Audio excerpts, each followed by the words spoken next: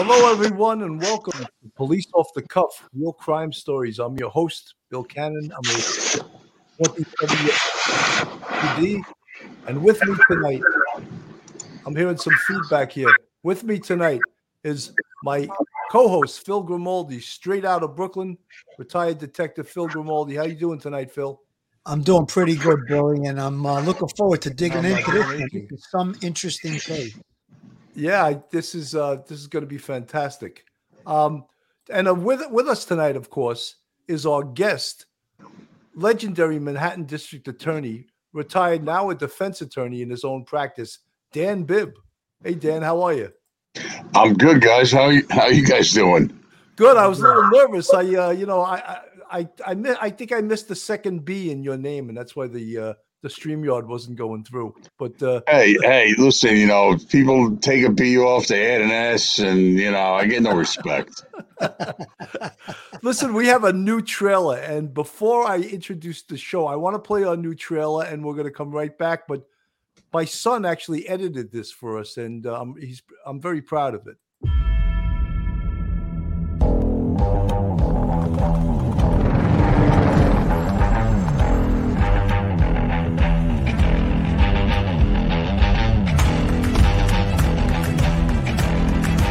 There has to be some common sense. Yes, sir. They have the car stop at 10th and Grand Michael Byler. We still don't know who pulled the trigger.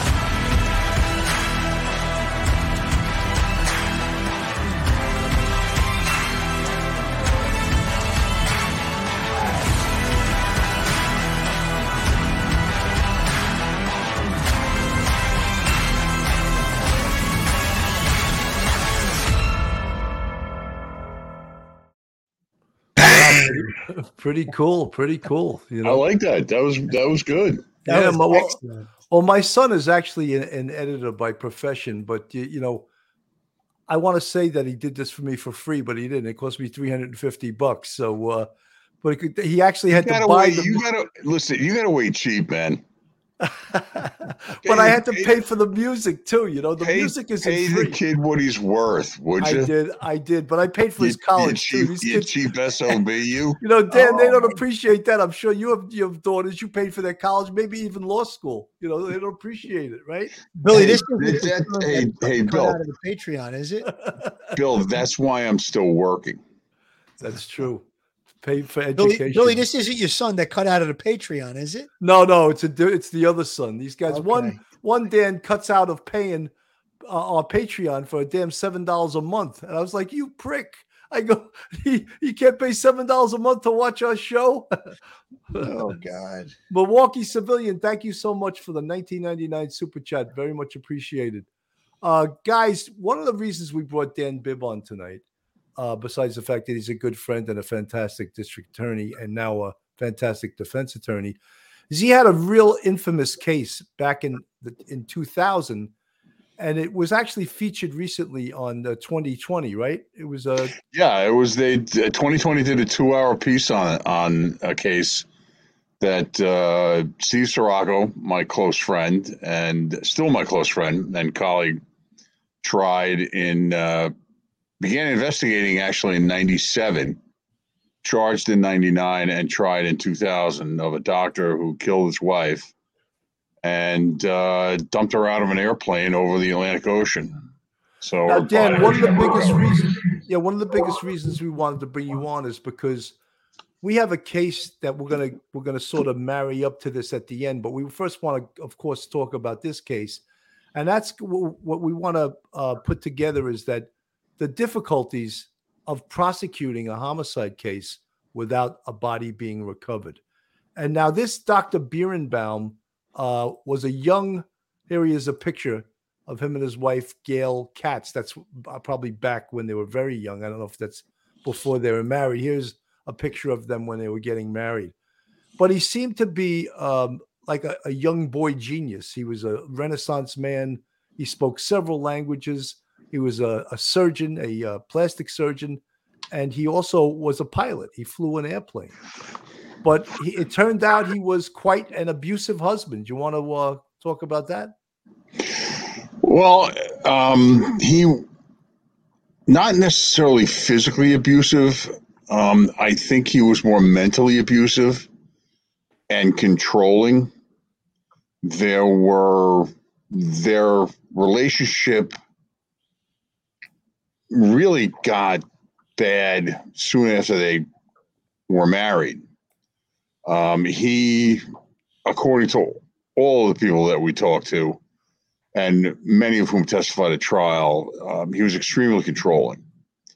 To the point that when she was actually studying for the graduate record exams, he came home one night and caught her having a cigarette on their balcony on the Upper East Side and strangled her to the point of unconsciousness for smoking a cigarette. I'd say that's pretty physically abusive, though. That was the only allegation of physical abuse, but the mental abuse and controlling nature of where they went, what they did, who they saw, who she could be with, who she could be friends with, that was part of their lives. He was in control of the relationship. Interestingly enough, they lived in a very famous building, moving on up to the east side. Yeah.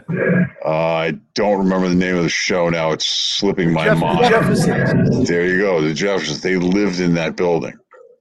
And of course, his father owned the apartment and paid the mortgage.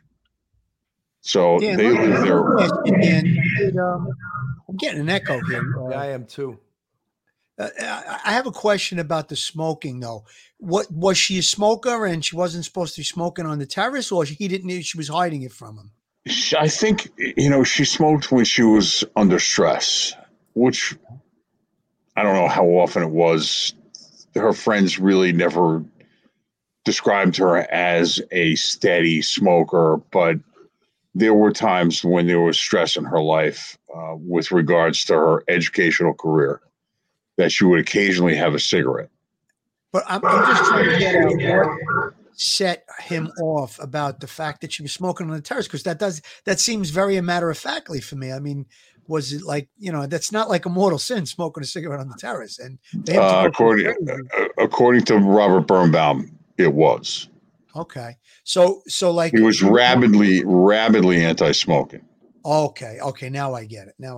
Okay. So Dan, one of the things that I want our audience to understand here is that Gail Katz, who is Robert Birnbaum's wife, went missing in 1985, correct? August of 1985, correct. Okay, and you didn't get this case until 2000. Isn't that right? No, we got the case in 97. Okay. Andy Rosenzweig, much credit to Andy Rosenzweig, retired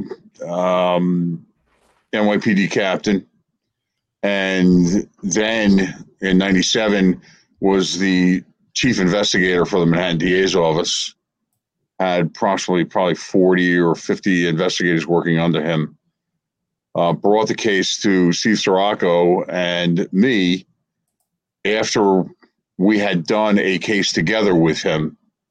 We had done a double homicide with him, and he brought the case to us and said, I think you would like to take a look at this.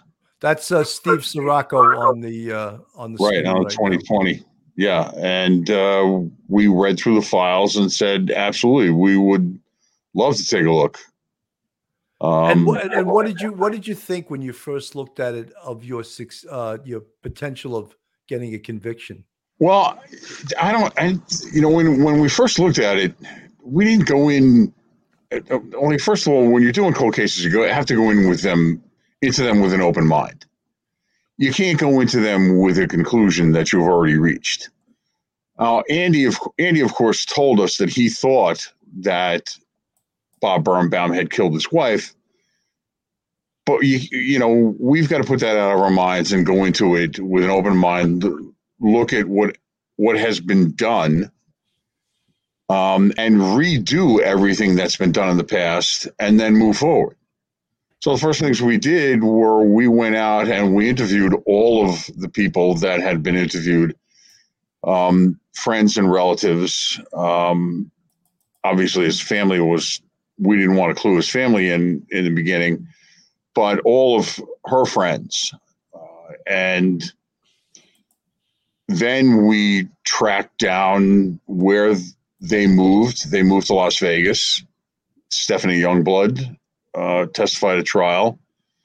One of his many conquests out in Las Vegas. So, we followed him around wherever he went after he moved from New York. And that was to Las Vegas and then to Minot, North Dakota. And we interviewed every witness that had been interviewed in the past. We searched out witnesses that had never been interviewed. And strikingly, after he was charged, we started getting phone calls from people who'd basically seen it on the news, said, hey, I think we have information that you should know about. One of whom was we thought we knew who his first girlfriend after his wife disappeared was.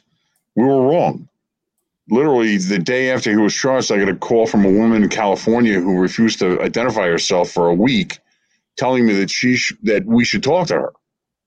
When I finally convinced her to identify her, she told me a whole bunch of things. She ended up testifying at trial. Her name was Karen Caruana. She ended up testifying at trial. And when she finally told us what she knew, Steve and I were on a plane to California the next day to go out and meet her.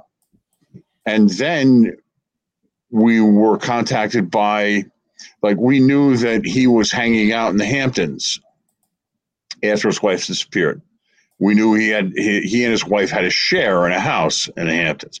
We didn't know where, we didn't know who, we didn't know anything until my phone rings and I have on the phone a woman who says, I think I know something about this. She actually lived in Livingston, New Jersey. And the next day I went out to Livingston, New Jersey and interviewed her. Then she told us about other women that were in the house with them. And we got in touch with them immediately. And the woman who had called me was Susan DeAndrea. She testified at trial. Another woman who she told us was in the house, the owner of the house, was Dolores Erickson. She testified at trial. So the investigation didn't end with his indictment.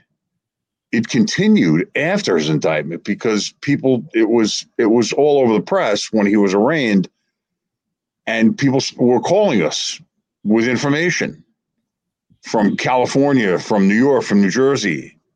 So it just didn't stop with him being charged. It continued. Dan, can I just ask you a question? Sure. Now? With this case, I mean, it obviously it laid dormant for what would have been 12 years? Would it be? No, it was actively investigated by Missing Persons and the 19th Squad, and the DA's office participated through probably 87, but it still was investigated sporadically, periodically by Missing Persons and the 19th Squad through 1989. It seemed like the family was involved in regards to not letting this go. They were convinced that he had killed her from the very beginning. Elaine Katz, Gail's sister, was convinced early on that he had killed her. And she was convinced early on that he had flown her out over the ocean and dumped her body. And it turns out she was right. So Elaine didn't let it rest. She was in periodic contact with people in the DA's office. She was in periodic contact with people in Missing Persons. Tommy O'Malley was the missing person detective who, by the way, I'm friends with and am still in touch with. I talk to Tommy probably once a month. Hey, Dan, yeah. did he know? Did the perpetrator, Dr. Birnbaum, know that this investigation was going on? Did he have any clue? No, he had no idea until So he didn't know that he was the subject of the that it seemed like he was responsible. He had no clue.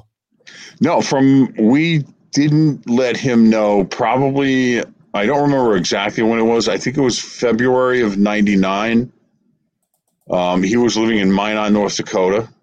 By the way, the coldest place in the lower 48 states, in lower 48. I went to Vegas a couple of times on the case, went to a number of other places, but Minot, North Dakota, I was not going to in February. So we sent some. Unless you were sitting at a bar in North Dakota. Having a hot toddy in front of a fireplace. Yeah. Exactly. So we sent Andy Rosenzweig, the chief, and our investigator, Tommy Pond, flew out to Minot and did a dawn raid on him coming out of his house saying, Dr. Birnbaum, we're from the Manhattan DA's office. We'd like to talk to you about his wife, about your wife. And he nearly fainted. Wow. And he caught himself and said, I'm not talking to you. I'm represented by an attorney.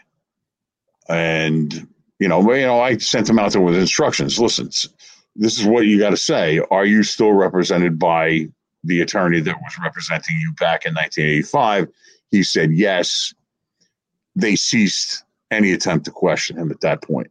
But 14 years later, it seems like he thought he got away with it. I mean, if he almost fainted. No, there's no doubt he thought he got away with it. Yeah. But it was about an hour later, I got a call from his lawyer.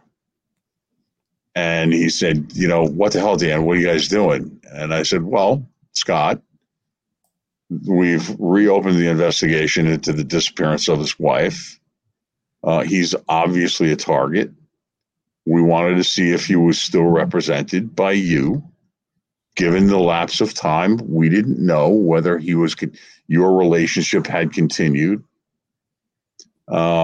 He, screamed and yelled at me about how unethical I was sending detectives to talk. And I said, Scott, I said, lighten up.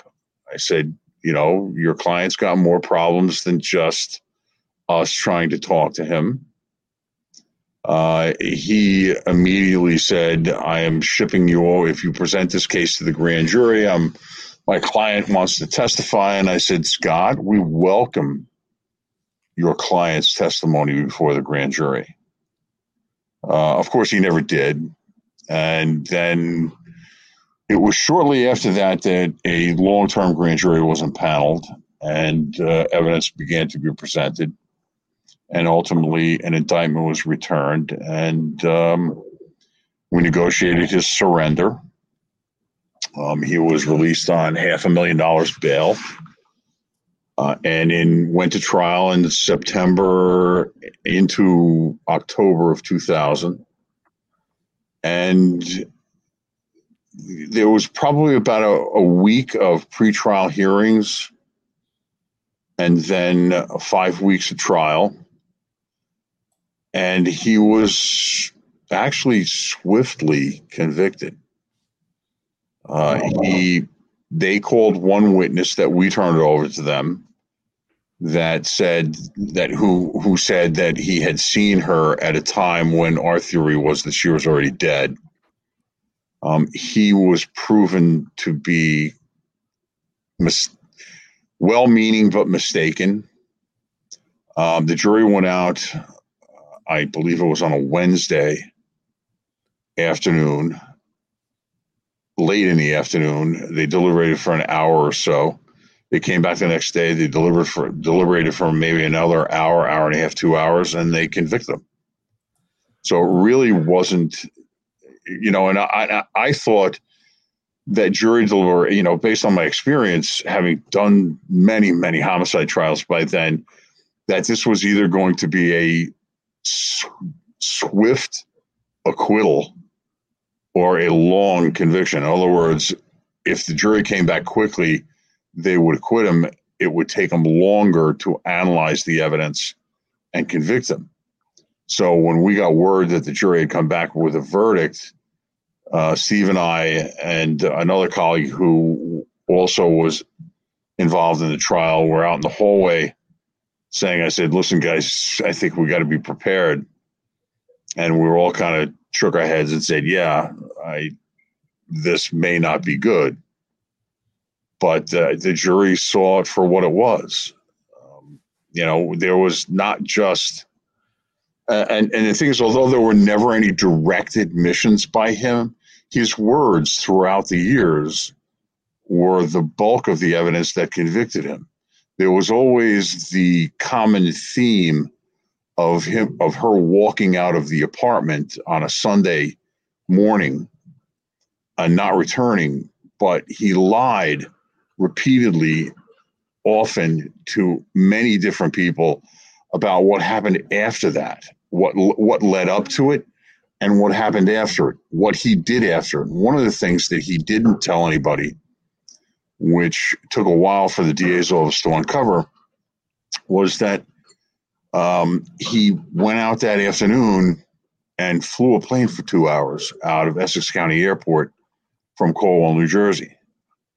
And, people, he omitted it.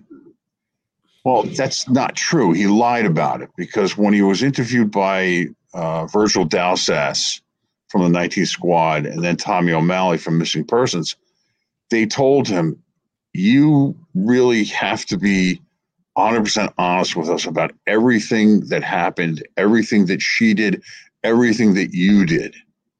And what he did is he told them that after she walked out of the apartment, he waited for a couple of hours, then went to a birthday party for his nephew at his sister's house in Montclair, then went to a friend of his house in West Orange, New Jersey, and then just went home and went to bed. And it wasn't until the next morning that when she didn't show up at various appointments, people were calling him, that he eventually went to, it was 28, 30 hours after she's gone that he finally goes to the police. But what he does is he leaves out the fact that he goes to the airport and he flies. Right. And so he omitted it. No, there are lies of omission and lies of commission. This was a lie of commission because they repeatedly stressed to him that you got to tell us everything. Everything she did, everything you did. Dan, let me say, for the detectives that interviewed Dr. Birnbaum, did he have that nasty type of attitude that he was much smarter than them, or did he receive them as his equal intellectually in the in the game of questioning and answering? Virgil Dowsas, very smart guy. He's the first guy that Birnbaum talks to. And,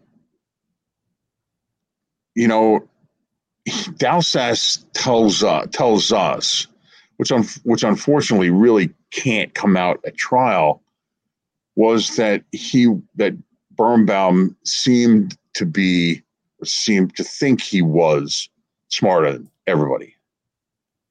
Tommy O'Malley from Missing Persons gets involved, I think, about 2 days later, and basically said the same thing, that he was rather condescending, that he, was offended by some of the questions that were being asked. But unfortunately, when you're on the witness stand, those are feelings that detectives can't testify to.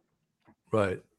We tried to bring out through both Virgil and Tommy that, this was a conversation between equals, but, Birnbaum didn't view it that way. He was condescending until 14 years later when they showed up in North Dakota and he almost fainted. I bet he wasn't condescending then. No, Well, I mean, obviously what he did is he ran back inside his house and called his lawyer and said, Yeah. there's guys here talking about my wife, can you find out what's going on? And that's, within the hour. That was after he cleaned up the mess in his underwear. Then he did that. Then he made that. Hey, Dan, let me ask you, the little bit of research I did, I read, it said that you, I think this was a quote from you, that there was a loveless and violent marriage and that she was leaving him for another man. That was the night that she was killed. Was that ever true? Was that ever proven that she was going to leave him for someone else?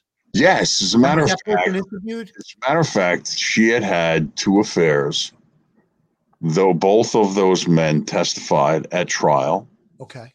One was with a real estate executive who she saw for a month or 2.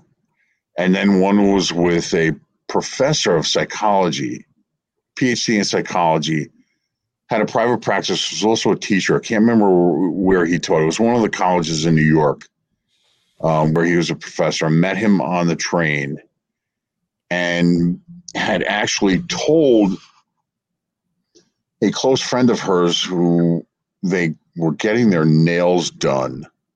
I believe it was Saturday morning. Had told her friend that she was going to tell her husband the next morning, which was the fateful Sunday, that she was leaving him. And that came out as what's called, which is an exception to the hearsay rule called a statement of future intent. And my argument to the jury was that that's exactly what she did. That she said, I'm leaving you. And there were some financial shenanigans that his father was allegedly involved in, was a doctor. He was a medical doctor as well. We never found out if that was true, but she believed it was true and told her friend, I'm going to tell him that unless he just lets me walk out the door, that I'm going public with, the financial shenanigans that you and your father have been engaging in. And it was supposedly with Medicare and Medicaid. That sounds like a double motive to kill her, between she's leaving him for someone else, or she's leaving the marriage and she's going to blow the whistle on the father. So, right. It's like a double motive to kill her. Folks, this is Police Off the Cuff, real crime stories. And if you're not subscribed to our YouTube, please go on our YouTube, hit that subscribe button, ring the bell, give us a thumbs up. And if you want to support us financially, we have a Patreon with 3 different levels. And if you want to be a part of the YouTube family for Police Off the Cuff, you see the folks in the chat in the green font.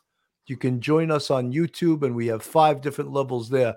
This is a fascinating case. And what I want to draw in, because near the last maybe 15 or 20 minutes of the show, we want to draw a parallel just to the case in California, right, of the 2 boys, Orrin and Orson West, that were missing for 3 months before their parents, who had probably killed them, reported them missing. But I want to stay on this case. But what the parallel I want to draw is that, I mean, you've obviously done an extremely thorough investigation. I mean, the fact that you're still remembering names and places tells me that you stayed sober mostly during this investigation. Thanks, Bill. Appreciate that, man. Yeah, because you can remember. He's spitting out the facts pretty good, Billy. He can remember dates, times, names. It's like incredible, and the law too. Just spouting the hearsay rule. It's wonderful. But Dan, what I want to draw from you is the difficulty of getting a jury to believe that this man killed his wife without recovering her body. Well, when we started out, we began to do some research about whether there had been any no-body homicides prosecuted in Manhattan. As far as we could tell, there had never been one.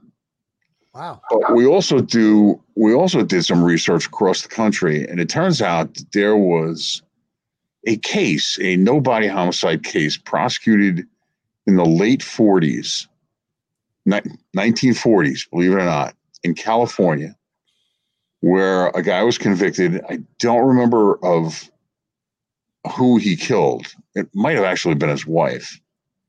And went up to the California Supreme Court. And the California Supreme Court basically wrote an opinion that was a guidebook for us about how to prove someone is dead without a body. I mean, obviously, forensic evidence is helpful. You know, there was no forensic evidence then. The police were precluded from, you know, doing any kind of crime scene forensic search of his apartment. Lawyers wouldn't allow it. So we didn't have a spot of blood. We didn't have anything.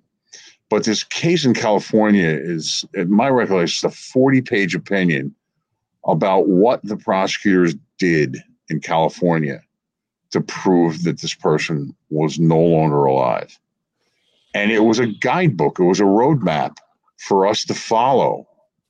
And it proved, that opinion proved invaluable to us to show us what we needed to prove by way of evidence. You know, was the person depressed? Now, Gail Katz had been depressed at once in her time, had actually been treated for depression. What was her state of mind at the time? You know, we had her therapist. She was in a PhD program in psychology. And as part of her PhD program, she had to see a therapist to learn how to, and her therapist was like, no, she was no longer depressed. She was great. The day before she disappeared, like I said, she got a manicure. And her therapist says, and this is probably a quote. Her therapist said, "Oh, and she got a mani-pedi. She got a manicure and a pedicure." Her therapist testified, and this is as close to a quote as I can get: "Suicidal people don't get mani-pedis." She had recently had an IUD implanted. We had her doctor testify, and her therapist again testified, suicides they're not preparing for active sex lives. Right. So these were all things that, you know, we looked for. And many of them had already fallen in our lap because she had never talked to, she'd never been in contact with her family again. She was very close with her sister. She was very close with her younger brother. She was very close with her parents. Never talked to them again.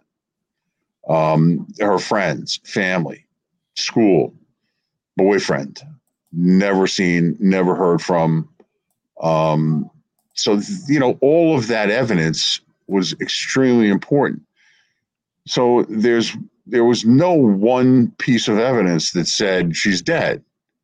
It was witness after witness after witness after witness who testified that, her friends, we were in constant contact. We spoke every day by phone. We saw each other once a week. After that Sunday in August, never heard from her again. Never seen her again. So Dave, you had a really heavy hill to climb. You had to first, convince the jury that she was dead, and then you had to convince them that he was the one that killed her. I mean, that's a lot of heavy lifting. Yes.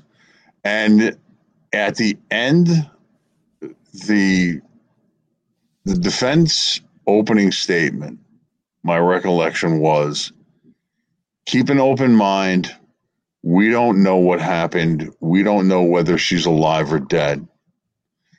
The defense closing statement conceded that she was dead and that she died that day. Wow. But that's how powerful the evidence was that she wasn't alive. This was not a woman who was going to drop off the face of the earth, never contact another human being, never contact any of her friends, never contact any of her family. This was a woman who was looking forward to getting her PhD, looking forward to life, looking forward to a life without him, looking forward to a life with her psychologist boyfriend. So at the end, which kind of shocked me, when her attorney, who is now a judge sitting in Bronx Supreme Court criminal, conceded that she was dead, and she was dead that day. Do you think that was a mistake on the part of the defense, Dan? No, I actually think that he would have lost credibility if he had tried to argue to the jury that she was alive somewhere and, just hiding out. Sure. I think that the jurors would have just looked at him and shaken their heads and go, yeah, no. You would have to believe in Martians and that she was abducted based on what you put forward. So I guess he conceded. Exactly. Yeah. Okay. Dan, I want to just ask you about two pieces of evidence that may or may not be true. I know one of them is 100% true. Was there anyone that saw him carrying a duffel bag with something heavy in it to his car? No, there wasn't. He had a car. He did not have a space in that garage. He had a space in a building about a block and a half away. But there was testimony from two girlfriends after Karen Caruana, and I can't remember the other one's name. She was also a doctor who was a girlfriend after Karen Caruana, who said that he regularly carried charts, maps, everything in a big duffel bag when he went flying. Okay, part two to that is the log that you have to fill out when you fly a plane. Well, first of all, it wasn't until about 8 to 9 months later that Andy Rosenzweig sent people out to first to Teterboro Airport, closest to New York, close to Manhattan, and found nothing. Of course, they should have sent him to Essex County Airport first, because that's literally a 10-minute drive from where he grew up in West Orange, and literally an 8-minute drive from where I grew up in Verona. So, they send detectives out to Teterboro. They find nothing. They send detectives out to Essex County Airport, and the first private aviation company they get to is, they say, is this aviation company. They walk in, and it's a man and wife owned business, and they say, do you know someone named Robert Birnbaum? And they say, yes, we do. He flies here all the time. And they say, well, do you have records going back, in 1985? They say, absolutely, yes, we do. And there is his rental agreement, and there is what's called a Hobbs meter, which on a plane basically times it times the engine running. It's not flight time; it's how long the engine is running. And they explained to the detectives, everyone will do all their pre-flight checks, they'll do everything, and then only at the last minute do they start the engine, because you're paying for engine running time. Wow. And he flew for 1.9 hours that day. So we have now there are records of him having flown. Dan, do you also, when you fly a plane, don't you also have to correspond with the tower when you're going to take off and land? Yes, you do. And at Essex County Airport, which used to go by the name back then was called Colwell Airport, is a controlled airfield. There is a tower. Yes, but you do not have to file a flight plan. You don't have to tell them where you're going, but you have to communicate with the tower. And those communications are not recorded. So, but we have the records. And did he try to doctor? Did he try to doctor the? well, there's another thing. Pilots keep their own private flight logs. You know, it's a book which basically you write in dates, times, and flight hours, and if you go somewhere, where you went. We were told by people who flew with him, Stephanie Youngblood being one of them from Las Vegas, that he religiously kept a flight log every time he flew. There's no requirement by the FAA doesn't require pilots to keep a flight log. They recommend it, but we were told not just by Stephanie Youngblood, by other people who flew with him, that he was religious in keeping his flight log. After he was charged, Steve Sirocco and I sat down and said, you know, we'd had two witnesses who told us that they had looked at his flight log for that day and it had been altered. That the date had been altered to a different date. So Steve and I sit down and say, what do you think we should do? Should we subpoena the doctor for the flight log? And we said, why not? And we did. We called his lawyer and said, Scott, we have a subpoena. We want to know if we can serve it on you, or we'll serve it on the doctor. And he goes, what are you looking for? And I said, this subpoena will speak for itself. Do you want us to serve the doctor? Do you want us to serve you? And he goes, serve me. And I said, well, somebody will be over there in about 20 minutes. So we served the doctor through his lawyer with a subpoena for the flight log, thinking if it exists and they have it, they're on an obligation to give it to us. He freaks out, calls me up and says, we're going to move to suppress. We're going to move to quash and you're going to lose. And I said, well, you're going to move to quash and we're going to win. And if you have it, you're going to have to turn it over. And we go to Judge Snyder, and Judge Snyder looks at me and says, are you crazy? You can't subpoena a defendant. And I said, well, Judge, we can. And we did. They'll file a motion to quash. We will respond, and you will enforce the subpoena. And that's exactly what happened. And the day the subpoena was enforced, in the hallway outside of her courtroom, Scott Greenfield, his attorney, turns over the flight log in an unmarked manila envelope. And of course, I want to rip the envelope open and look at it, but we just calmly walk to the elevator, get on the elevator, go down to my office, open it up, and those two witnesses were correct.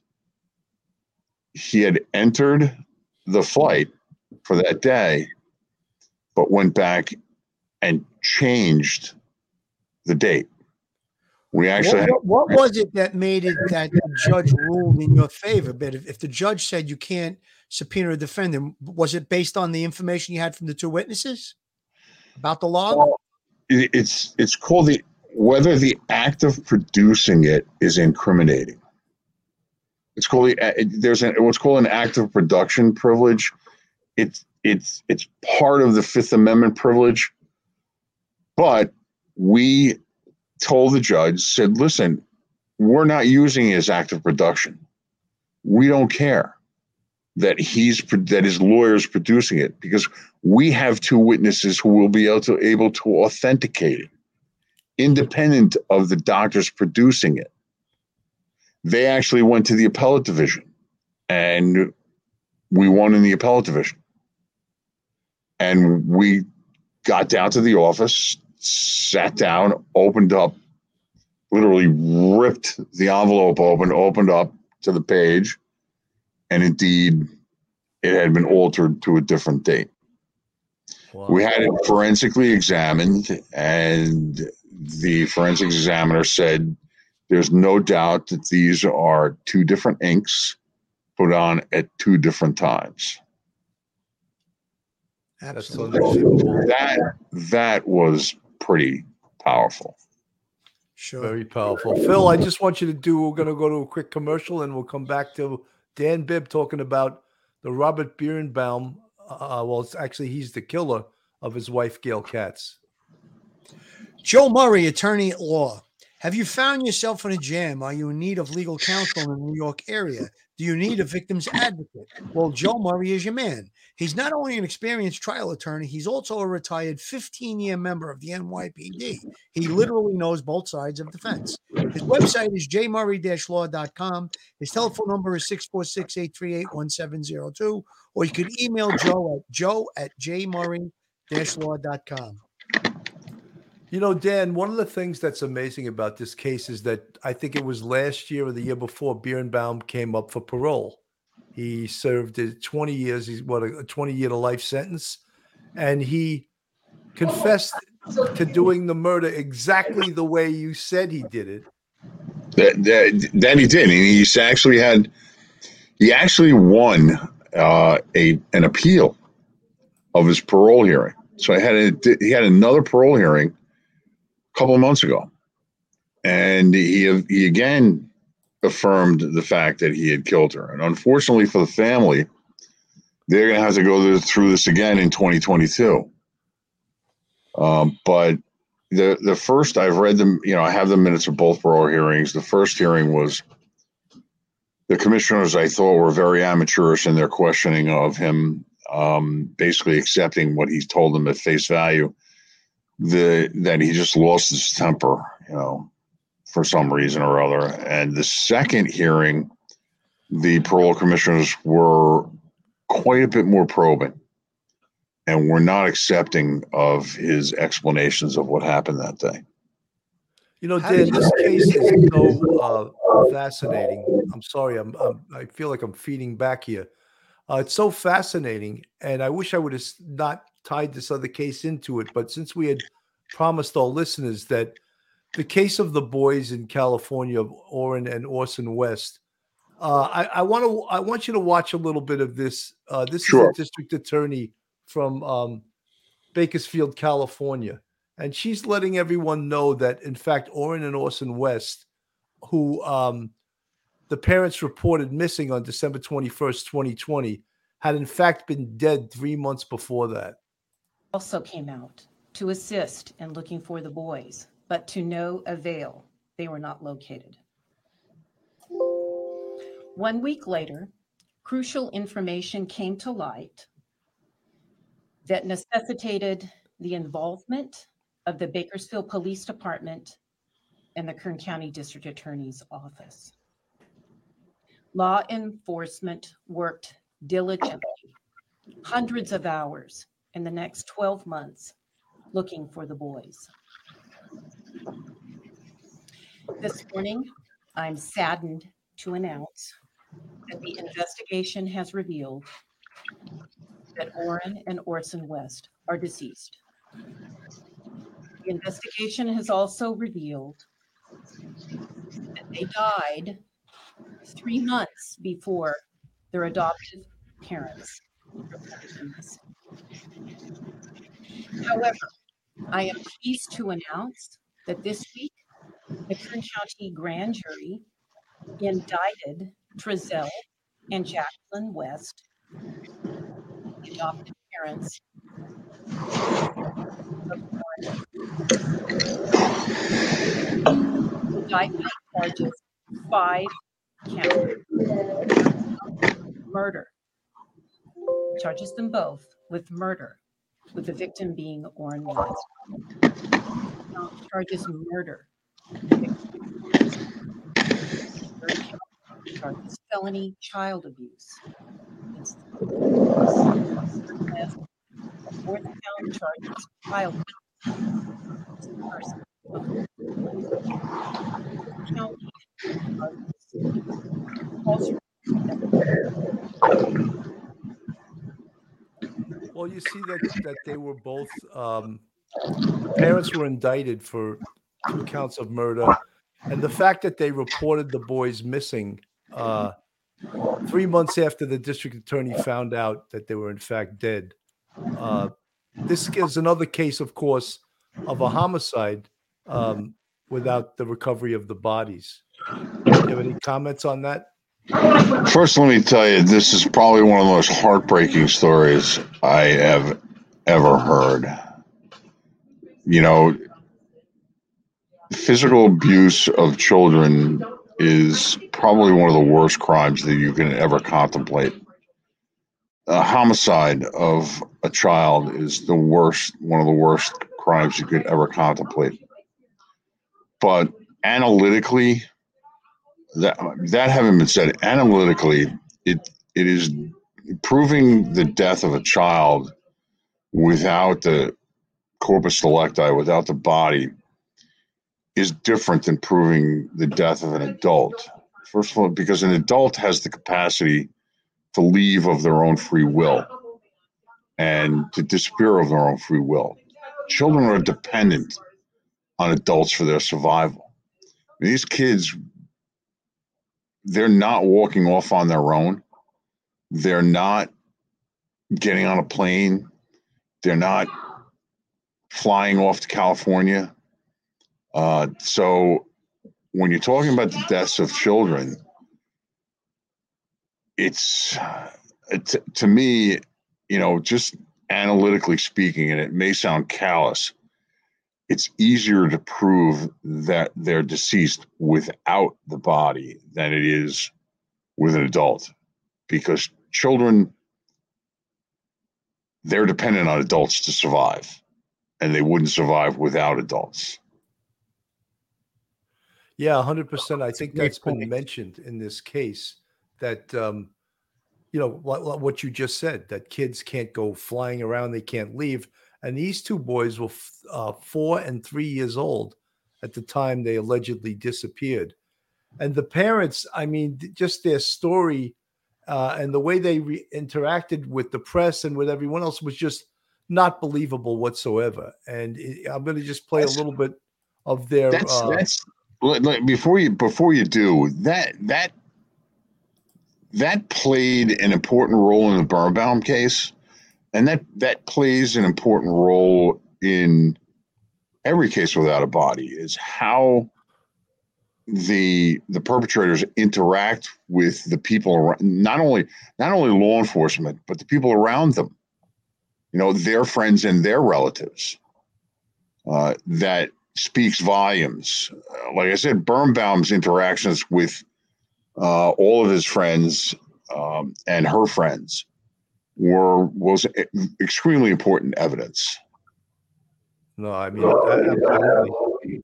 Let me play a little bit of this, and then. So helpless, and seeing everybody out here really looking and helping out really means a lot. So, tell us what happened the night this kid Oh, okay. from our yard. It was cold. I was gonna make a fire. There's a lot of wood in this area right here next to our house. I open up that gate. I'm throwing wood, bringing it inside the house.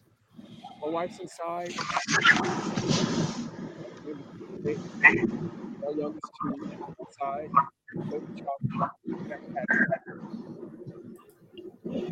Dan, you can just see that he's not believable. He's got his hands folded across his chest. He's talking about retrieving wood when a 4 and a 3-year-old went missing. First of all, this is an extremely defensive posture. Yeah, we mentioned that. You guys know that. Yeah. You know, this speaks volumes. You know, and he's talking about wood. She was so fidgety, she could not sit still for a second. It was unbelievable. So obviously they were displaying, you know, body language of people that were defensive, as you just stated, and very nervous. It's, you know, the whole thing also, the husband, whose name is Trezell, he searched a whole 10 minutes for the kids in his car after they went missing. which is also not the actions of someone that's searching for a missing 4 and 3-year-old. Just horrendous. And all of those things will be submitted as evidence. As you went into great detail in your homicide case. There are so many things in this case. Well, the other thing is that the other kids, they had 2 biological children and 2 other adopted kids, took part in the abuse of the 4-year-old and the 3-year-old, potentially even the homicide of the 4-year-old and the 3-year-old, which is so horrendous.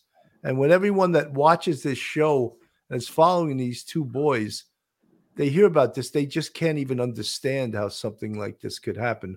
We in the law enforcement world, we've seen this before and we understand it. We don't, it's no easier to take, but we understand it. The part of the problem is maybe we've become jaded. Too many bodies. The inhumanity that we've seen over our careers it's unbelievable. But still, a 3 and 4-year-old, it's unbelievable. It's extremely difficult to comprehend. Helpless children. Yeah. I mean, it is incredible that in California, people can adopt kids to make money like these people did. It was like an adoption mill almost, that they were getting paid because the husband had no clear source of income other than, adopting kids. And that, I think, is extremely disturbing that someone in whatever jurisdiction it is, again, this is California where all kinds of crazy shit happens, right? That you can adopt kids. I mean, in New York, I think you get paid for having foster children. Isn't that true, Dan? Yes, it is. But I don't think you get, once you adopt kids, I don't believe you get once paid. you adopt kids, you're done. You're done getting. There's no gravy train once you adopt them. Apparently, in California, if a kid has special needs or something like that, they still get paid when they adopt children of that ilk. I don't know if ilk was the right word, of that type.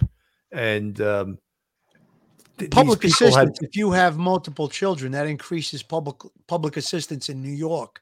Not sure about California. I think the point that you're making, Billy, about these kids might have been special needs, so there was some other stipend that they were able to, throw some money their way. But I know that if you're getting public assistance in New York, the more children you have, the larger the amount. I mean, I don't know how much more it is, but so again, they were cashing in on these kids. That's the motive. It's disgusting what happened. And that comment that woman Margaret put up about why would they wear masks outside in public? Again, their posture. She was nervous. The mask helped them to tell the lie. You can't really see their faces, and their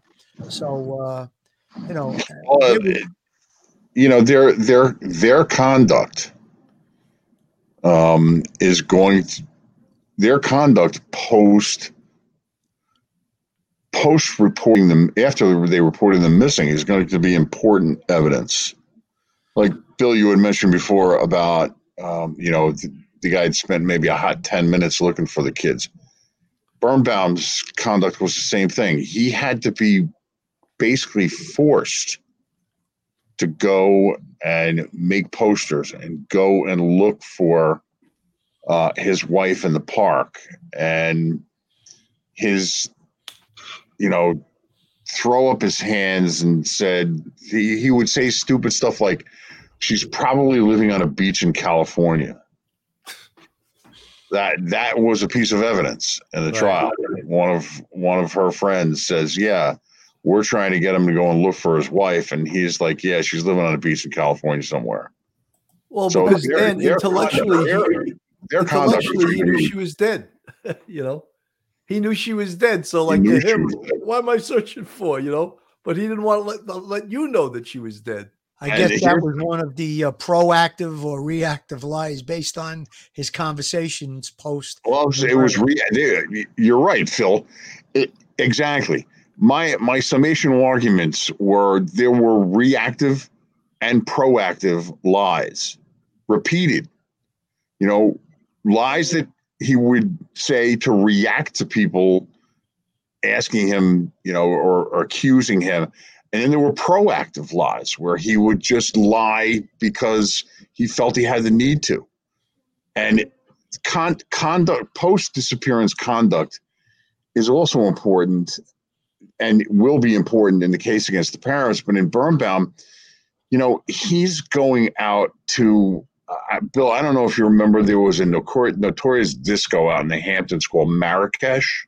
Yes. Back in the 80s. Yep. He was at Marrakesh every weekend. Now, we knew before the indictment that he was out there, but we didn't know who he was partying with. We had actually people who he knew, her friends, saw him out there until after the post-indictment, the people who he rented the house from called us and told us about this. And they testified about his post-disappearance conduct. His wife's been missing for no more than a week, and he's dancing his ass off at a disco at Marrakesh in the East End. Wow. So, post-disappearance conduct can be devastating evidence, and I'm sure it's going to be devastating evidence against these parents. And I'm sure the DA's office knows that. Well, I think the DA's office has had, a big head start. These are the legal aid attorneys that are representing Trezell and Jacqueline West. And they had a press conference the other day, and they were arguing about stuff like, it wasn't fair that they brought this grand jury together, and a grand jury is not a trial. It is just an instrument used by the government, and we're going to have our day in court. But they seemed very amateurish in addressing these issues. You watched a little bit of the press conference of the district attorney from Bakersfield, California, and she's a super professional, and she was very clear and concise about what she spoke about. She also appeared to be very emotional. Yes. She also appeared to be holding back on the emotions, So, I mean, hey, listen, you got kids, you know what you're talking about with a homicide of a child. If you've had children, yeah. Yep. And, Dan, it's the lawyer, the defense attorneys. See, I tried not to participate in the press conferences that the office would do about my cases, although I would be ordered to sometimes, simply because I thought it was inappropriate for us to be talking about something when the guy's just been accused, hasn't been convicted. And same thing with defense attorneys. I think the best thing you do is you have no comment. And we're at the beginning of a process that has to play out. Dan, there seems to be a trend right now where people want to try things in the press and on TV and social media. I mean, we covered a lot of the Alec Baldwin thing, the shooting. Right. And he feels that he has to go and comment all the time. And he doesn't realize all of that stuff is going to be played absolutely at the civil trial. But if there's a criminal trial, it'll also be played at the criminal trial. And he just thinks he has to go in on social media and talk about this. I mean, it's so stupid that he does that. Well, I'm not so sure he's the brightest bulb on the circuit, Bill. I don't, listen, I don't think any of the Baldwin guys are all that bright. And if I'm his lawyer, I was going to say that. I'm going to gag him. Yeah. I'm going to gag him. His lawyer should be kicking him in the ass and saying, "Shut the hell up! What's wrong? You're digging yourself a deeper hole, you know." But I don't know. I guess he's Well, so as when I first started in the DA's office, my boss was a guy by the name of Warren Murray, and Warren Murray had rules. It was Warren Murray's rules, and rule number 1 is no witness, no case. Right? No evidence, no case. Okay. Rule number 7 is every defendant says something about the crime he's accused of. And rule number 7A is whatever a defendant says will help you in prosecuting that case. And to this day, Rule 7 and 7A are 100% true. Always. When a defendant opens their mouth, it's good for the prosecution. You know, Dan, if it's not an admission, if it's not a confession, if it's some nonsensical exculpatory statement, it can be used by the prosecution in some way or another. So, Dan, I think that even lawyers are going on the media. We covered the Gabby Petito case, and her attorney Stephen Bertolino. That guy couldn't stay off TV, and he got eviscerated by Ashley Banfield on News Nation. Right? She destroyed him, and I was like, why is this guy going on TV? A journalist. A journalist shouldn't be able to destroy an attorney, but she did. You know what? I think he needed his 5 minutes of fame. He obviously was never in that kind of public view. The cameras, he got caught up in the cameras, and she did the job on him for sure. But so I'll tell you a funny story. You know, you guys know what perp walks are, right? Of course. So after the Birnbaum verdict, we go down to my office. And there's 3 lawyers. There was me, Steve Sirocco, and a guy by the name of Adam Kaufman. He was our third seat. He basically was the guy carrying the bags. So we go down to the office, and of course there's like 100 people waiting for us at Forlini's. And there was a paralegal who was diabetic outside my office who was having problems with his diabetes, and we had to take care of him. So we're delayed. My phone's ringing off the hook. Where the hell are you guys? Where the hell are you guys? And we're taking care of a guy who's potentially going into a diabetic coma. We get the medical guys from the office down. We get EMS down, and our main concern is now we got to take care of this guy. So he finally gets some food in him, finally comes around and everything, but they take him to the hospital. So now we're delayed a half hour, 45 minutes. And of course, we're looking out the window and there's still press everywhere. But they're mostly in front of 100 Center Street. So Steve says to me, what do you think? Should we perp walk ourselves?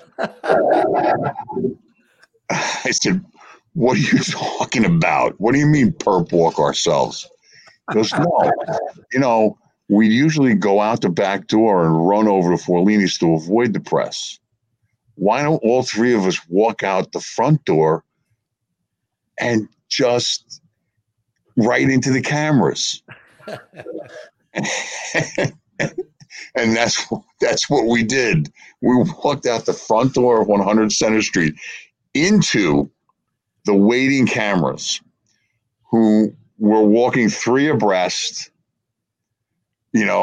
Victory, and walking down, Center Street towards White Street to take the right and go to Forlini's.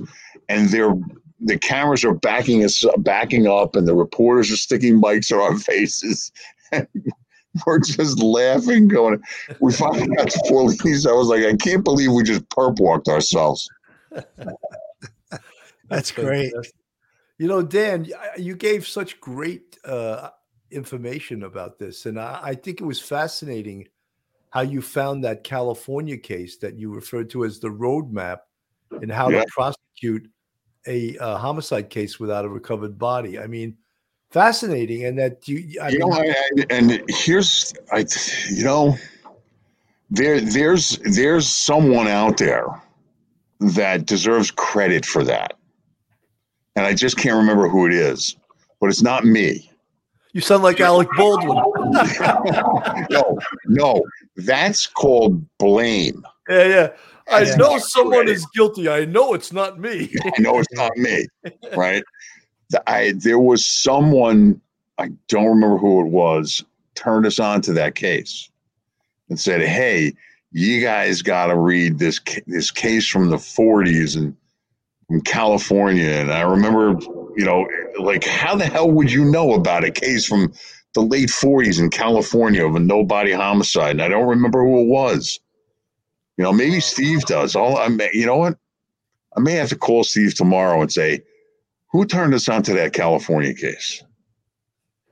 But somebody did. I would like to say it was, hours of late night research, legal research, with, black coffee. And no, it wasn't. It was somebody said, hey, there's this California case you guys could read.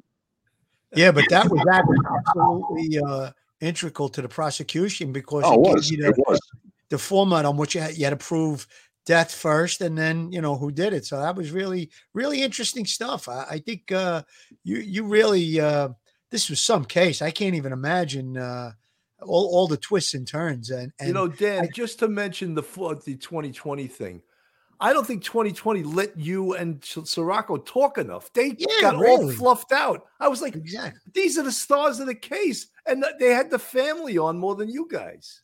I thought they did a good job. Elaine Katz, I'm okay. Elaine and what made them do it after all these years, though, Dan? Pardon?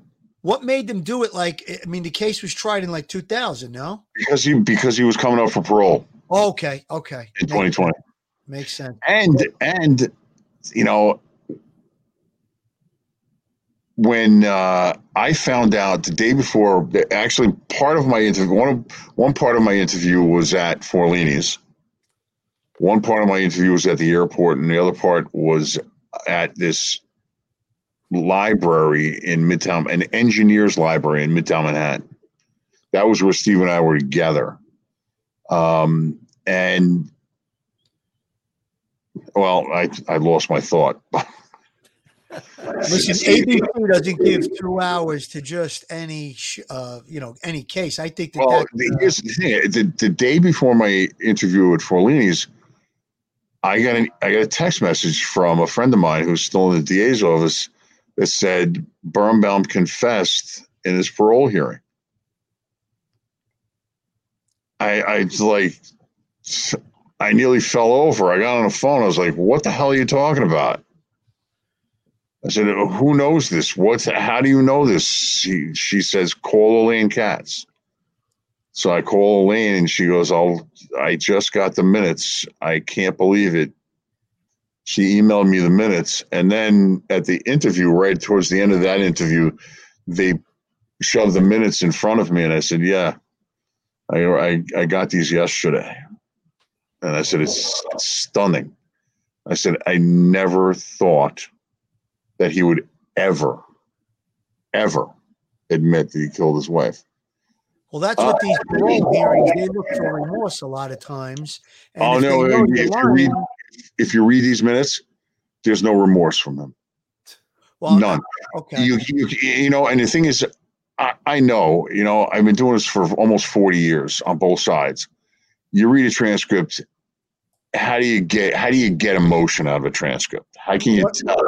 What I'm trying to say is that if I'm sure that the inmates will study, previous parole hearings and stuff, and they know that if you lie to the parole board and say you didn't do it when there's an overwhelming amount of evidence, that's the point I was trying to make. Not so much remorse. I shouldn't have said use the word remorse, but I guess the point is, if they know, it's a slam dunk case and they believe, because they get to review it and now you're going to go in there and lie to their faces, the chances of them letting you out aren't very good.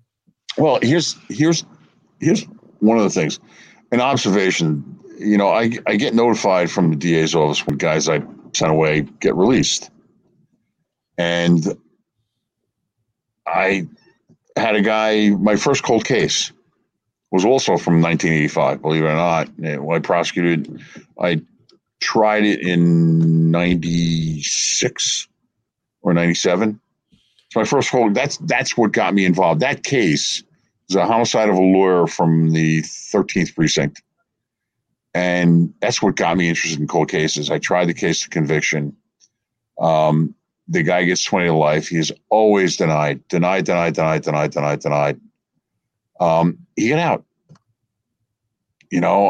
The bank robbers from the Upper West Side. Oh, from the 2-4, yeah. Those guys, they never admitted anything. They're out. Mm-hmm. I can't even tell you how many homicides that they've gone to parole board. They've gone to Andy Cuomo parole boards. Yeah, there you go. And continue to deny, and they got out. And I thought that, with the appropriate amount of contrition and remorse, that Birnbaum would get out. And interestingly enough, I know his lawyer very well. She's a friend. And I've seen her since she's represented him. I don't talk to her about it. She actually didn't want me to know about it because she thought I'd be mad at her for representing him. And I'm like, you're a lawyer. You got to make a living. He's paying you. I'm okay. But we don't talk about it. I said, I don't want to know what he's telling her and what she's telling him. But, if you read these hearing minutes, especially the first one, as matter of fact as you could possibly be. I got angry. I strangled her. What did you do after that? Well, rigor mortis set in. I had to wait for it to ease. I folded her up and put her in a duffel bag, carried her out to my car. I drove out to the airport, flew over the ocean, threw her out. Does he admit to that part of it about throwing her out? Yeah. Yeah. I guess the logs, everything, there's such an overwhelming amount of evidence, but who knows? I don't know. When we were trying the case, when you try a case, you get a sense of how evidence is going in. And at the end, we were, all three of us, Adam and Steve and I, we were satisfied that we had tried the best possible case that we could have, that the evidence could not have gone in any better, that we would never have had a better chance at a conviction. And if we lost, we lost. Sometimes, as I would tell younger assistants who were afraid to go to trial, I would say, hey, sometimes you got to go with what you got. If you're convinced somebody committed the crime, you think you have the evidence, you got to go with it. And that's what our thinking was, that the case is not going to get any better. It's not going to get any worse. As a matter of fact, there were witnesses that didn't remember a lot of things, and we actually had to put in police reports as what are called past recollection recorded. So, it was a tough trial, but justice was done. Unbelievable. Dan, we're at almost an hour and 20 minutes, and I didn't want to even keep you more than an hour, but it was it was so fascinating. Absolutely. And I mean, your recollection is very impressive. You're a fantastic lawyer. You were a fantastic prosecutor, and you're a fantastic guest. I really want to thank you for coming on the show tonight. I'm also a fantastic defense attorney. Yeah. I convinced the Manhattan DA's office to dismiss a gun case in Manhattan and my client was active duty special warfare military. And this case threatened his career in the military. He made a mistake by bringing his gun into New York. But, you know, and the thing is, when the case was dismissed the other day, I thanked the Manhattan DA's office. I thanked the 2 assistant DAs that worked on the case, that they weren't marching in lockstep to, you know, oh my God, anybody has a gun's got to go to prison. And the thing is, the guy is a senior chief in the Navy, and his enlistment was up March 29th. If this wasn't dismissed, he was out the door. Wow. And I convinced them to dismiss the case, even though, you know, he was subject to non-judicial punishment, NJP, as they call it in the military, and it's going to have some effect on his career. He's going to re-up, and he's going to stay in the Navy. So, you know, there's cases like Robert Birnbaum where, you know, you do justice, and then there's cases like this on the other side. I was just going to say that. Justice served on the other side. When you're on the other side and justice is served, you know, and I mean, this guy is a hero, and he made a mistake. And under Vance, you know, it would have been, fuck you. You know, we're going to the grand jury. As you know, I'm not a fan of Alvin Bragg. No. But in this situation, I am. Hey, Dan, did you see the new thing in the New York Times today where the new marijuana dispensaries, they want to give precedence to people who've taken a collar for weed in the past. They want to give the businesses to them and their families. Well, they've experienced, Bill. What the hell? Right. But they were done wrong by the criminal justice system. So let's give them the first. Where is this thinking coming from? I don't know. You know, hey, listen, legalizing marijuana, I think is stupid, but it's done. What's done is done. But, you know, prioritizing giving, you know, marijuana licenses to people who broke the law, it just doesn't make a lot of sense to me. No, it doesn't to me either. You know, not. And you know, the whole thing about, you know, marijuana, you're sending people to jail for marijuana. Nobody went to jail for misdemeanor possession of marijuana. As a matter of fact, the only person I ever know who went to prison for marijuana was one of my clients. He got collared with 52 pounds in Manhattan. And I didn't represent him on that case until after he got collared with 19 pounds in New Jersey. You know, he was a marijuana dealer. You'll love this story. So I get him 2 years on the New York case and 18 months concurrent on the New Jersey case. So the New Jersey case now, he's already been sentenced in New York. They got to bring him down from state prison in New York. And the judge we're in front of, I know, in Hackensack, I know very well. And, you know, he's talking to my client at sentencing, and my client is a black guy, very smart guy, very smart, graduate of Penn State, scholarship boxer, Penn State. So the judge says, she goes, so, Mr. So-and-so, you know, did you get a high school diploma? I'm like, Judge, the guy's black. It doesn't mean he didn't go to college, but I didn't say anything. He goes, yes, Your Honor, I did. Did you go any, you know, your regular high school diploma or a GED? I'm like, ooh, that's, you know, come on, Judge. You know, and he goes, no, I have a regular high school diploma. Did you go any further in school? Yes, Your Honor, I have a college degree. The judge is like, really? He looks at me like, really? And I'm like, yes. Where did you go to school? Well, I went to Penn State on a full scholarship. So it's like, what? And, well, I was I was a boxing scholarship, and she goes, so when did you get out and blah, blah, blah. So have you ever held a legitimate job? He goes, well, I tried the pro boxing ranks, but it wasn't for me. So what did you do after that? He goes, I went into the weed business. This is a negotiating plea. So, no matter what he says, he's getting 18 months.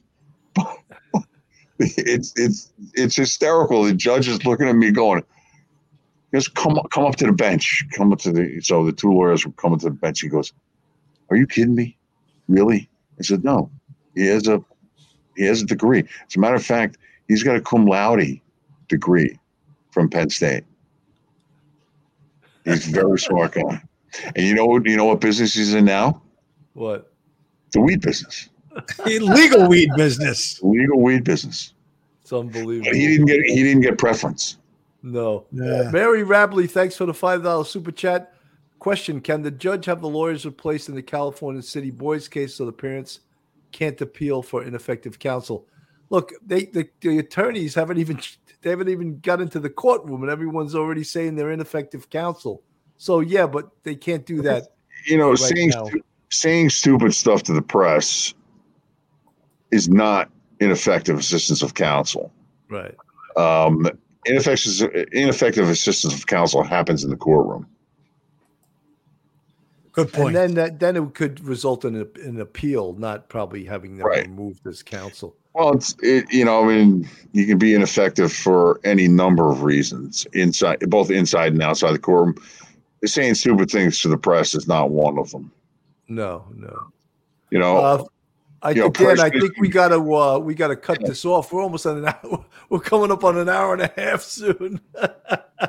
I know we could talk all night, but our fans are like, actually, they're still hanging out. 197. This is interesting people. shit. That's why it is very interesting. You were fantastic. I mean, if I get in trouble, Dan, I'm going to be calling that number. Joe Murray. Sorry, I know you. Yeah, Joe. I love Joe Murray. Forget about Joe. He's good man. Joe's good real people. busy with all the people all the cops that wouldn't get vaccinated. I heard he's representing all of them. Are they really going to think of firing those cops? That's crazy. I don't know. Right? It is crazy, especially now since they're all saying no masks. You can go and eat. You can go and eat in a restaurant without vaccines. You can, But yeah, I love Joe Murray. Joe and I tried a case together years ago. It was hysterical. Well, it was a case in federal court in Brooklyn where the crime's on video and our client's on video committing the crime, and we kept the jury out for like 7 hours. That's cool. Dan, Joe Murray's the only guy whose life benefited by a stupid decision. Yeah. Right? Yeah, he would have never became a lawyer if he didn't make that stupid decision to go and punch that guy and break his jaw in the 10th squad. And I know him too. Wow. I know him very well too. And you know what? That guy, I always thought was a good guy. Why Joe had to go bust his jaw up, I don't know. Murray and I, we never really talked about it. To know that story of Joe Murray and his collar on duty. Yeah, exactly. Busting the guy. Phil, final words. Final words, Dan Bibb, thank you so much for coming on and talk about this case. This was really intriguing, interesting. I don't know what other adjectives to throw at it, but I know there's a lot of heavy lifting to get that conviction. You really enlightened us on how you get a conviction on a no-body homicide. Let's hope and pray that in the other case, the Orrin and I forget the other kids, Orrin and Orson West, that case leads to a conviction and those people are sent away for a very long time, those two savages. Just as a reminder, tomorrow night, 9 p.m., we're going to be on with Tommy Dades, the encyclopedia, retired first grade detective of organized crime. The guy, if there's no one in New York who knows more about OC than Tommy Dades. You know, Tom. So we're talking about the I mafia. don't know him personally, but I know his reputation. Yeah, well, we're going to be. If you want to know about OC, you got to listen to him. Very good. That's the truth. That is the truth. And we're going to be dissecting the Ippolito and Caracappa case. The mob cops, they were two NYPD detectives that sold their shields to the mob and were actually contract killers. It was the largest disgraceful, I don't even know what else to call it, scandal in the NYPD history. So we're going to be taking that one apart tomorrow night, 9. Tune in, folks. Thank you very much to Jimmy Calandra for having us on his show. Yeah, he was great. Thank you, Jimmy. 7 p.m. I saw a few people in the comments that came over from his show and they subscribed to us. Thank you very much. Keep up the good work, Jimmy, and hope to collaborate with you again real soon. And Gina G, thank you for the $10 super chat and all the love for Joe Murray. Joe Murray just showed up out of the woodwork. Look at him. he's in the chat. He heard us talking about him, I guess. That's amazing, isn't it? Everyone was His ears were burning. And there he does. He shows up and he says, I love Dan Bibb. What is this, a love fest? Dan, final words. Great talking to you guys. Have me on anytime. You were fantastic. Any subject. I'm going to be calling you again. Hey, listen, I can pontificate with the best of them, things. You just proved that for an hour and a half. even about things I know absolutely nothing about. That's great. So I'm sure you have a great opinion. Thank you so much for listening tonight, folks. All you guys that from Jimmy Calandra's station that subscribe to Police Off the Cuff, and thank all our fans and everyone for listening. And Dan Bibb tonight, an unbelievable guest. You were fantastic. Good night, everybody. All right, boys. Good to see you guys. Same here, Dan. One episode just ain't enough.